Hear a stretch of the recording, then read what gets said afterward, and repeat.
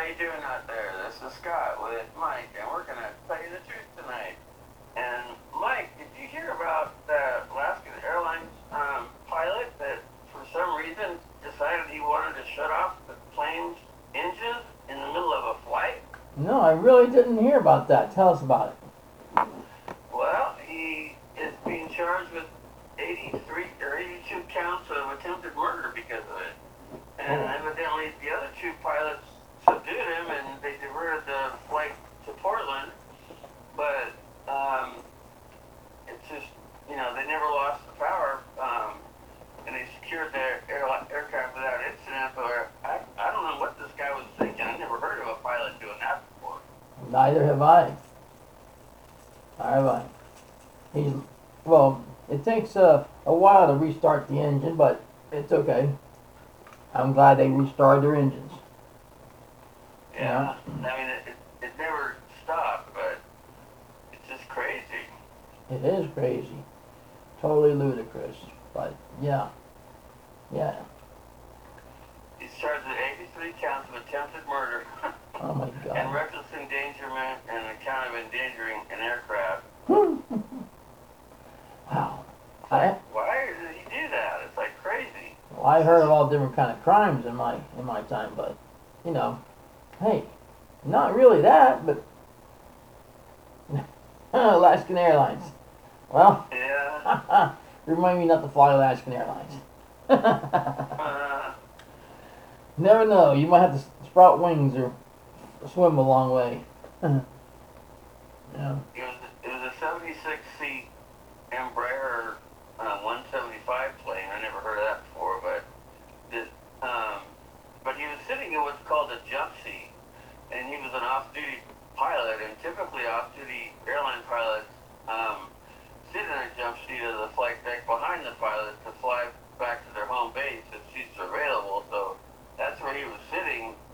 But it's hard to believe that somebody would try to do that in the middle of a flight, especially a pilot. You would think that, right? But Crazy. at 44 years old, he should have known a whole lot better than to do all that kind of crazy shit. But, Yeah, I mean, it's gonna be. He threw his life away. Put it that way. I mean. oh yeah, he'll have no problem making friends where he's going, I'm sure. Just don't bend over and get the soap. For sure. No, don't do the crime if you can't do the time. That's the first I've ever heard. Well, that's true. I mean, I'm sure the crew had to follow up with the FAA procedures and guidelines, from the air traffic control. Yeah. I'm sure. And I'm sure the FAA grilled the hell out of both of them. Yeah. Hey, Mike, what happened to that guy that got killed today that they thought might have been mentally ill and that the police had to respond to in Baltimore? Well, as I got the story, it was a fella who was mentally sick, okay, and the cops were called multiple times to that address, okay, and I believe that the cop was in fear for his life, so he shot him, okay, so even the mother has lost all the respect for the cops in that area. I don't blame her. I mean, that's just ludicrous. Shooting somebody, I guess because you wanted to, or you thought they were going to hurt you. Did I hear you right when you said the guy emptied his clip with his gun into the guy? I'm not sure exactly how many shots were fired or what, but I know that he was deceased right there on the scene, but that's unbelievable. The guy only had a knife, right? I don't know what kind of weapon he had, to be honest with you. And I don't want to lead our listeners into no false statement, but I'm not sure. I would tend to say, hypothetically, that he didn't have a weapon.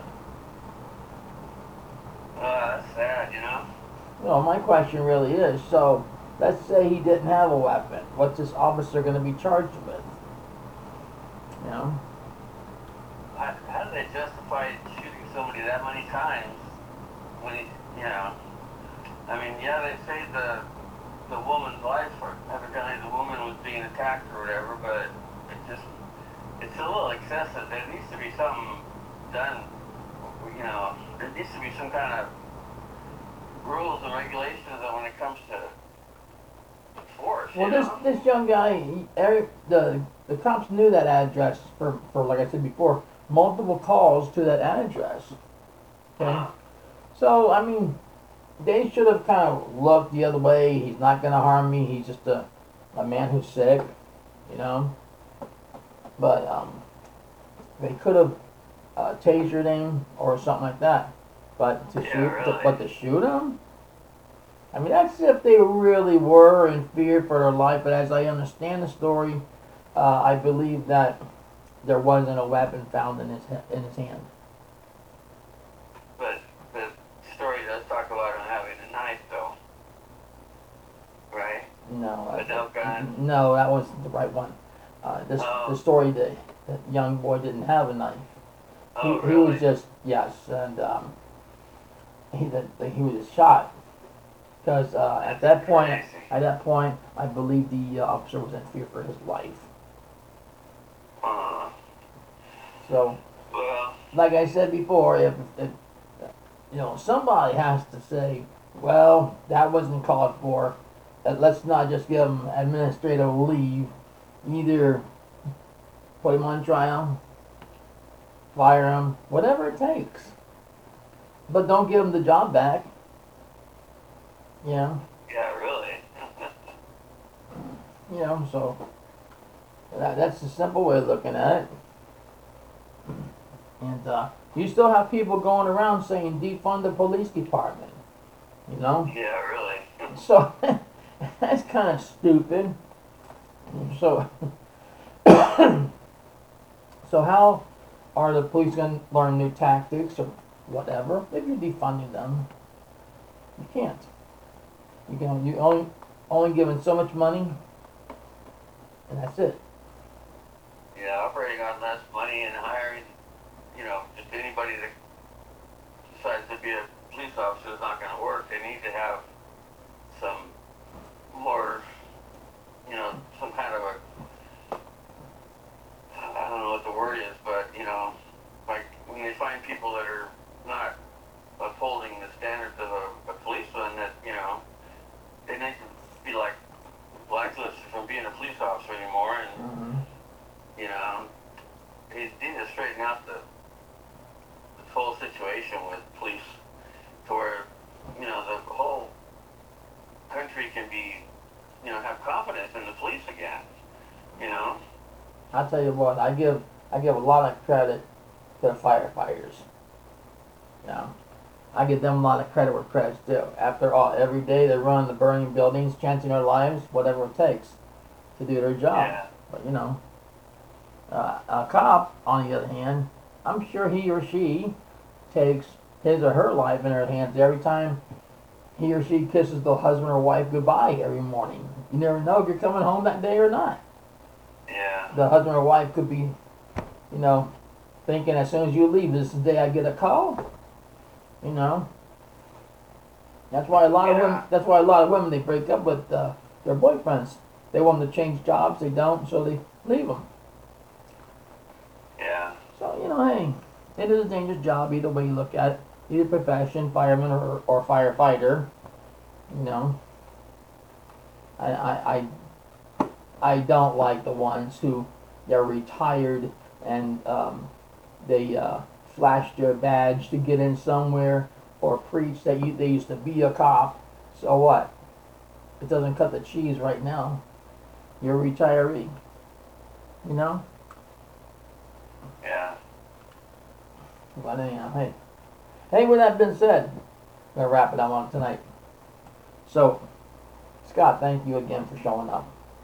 You're welcome. And ladies and gentlemen, thank you for listening in. And we'll be gone for a few days.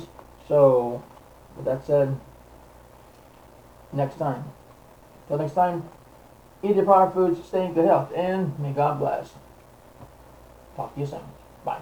Good night, everybody, and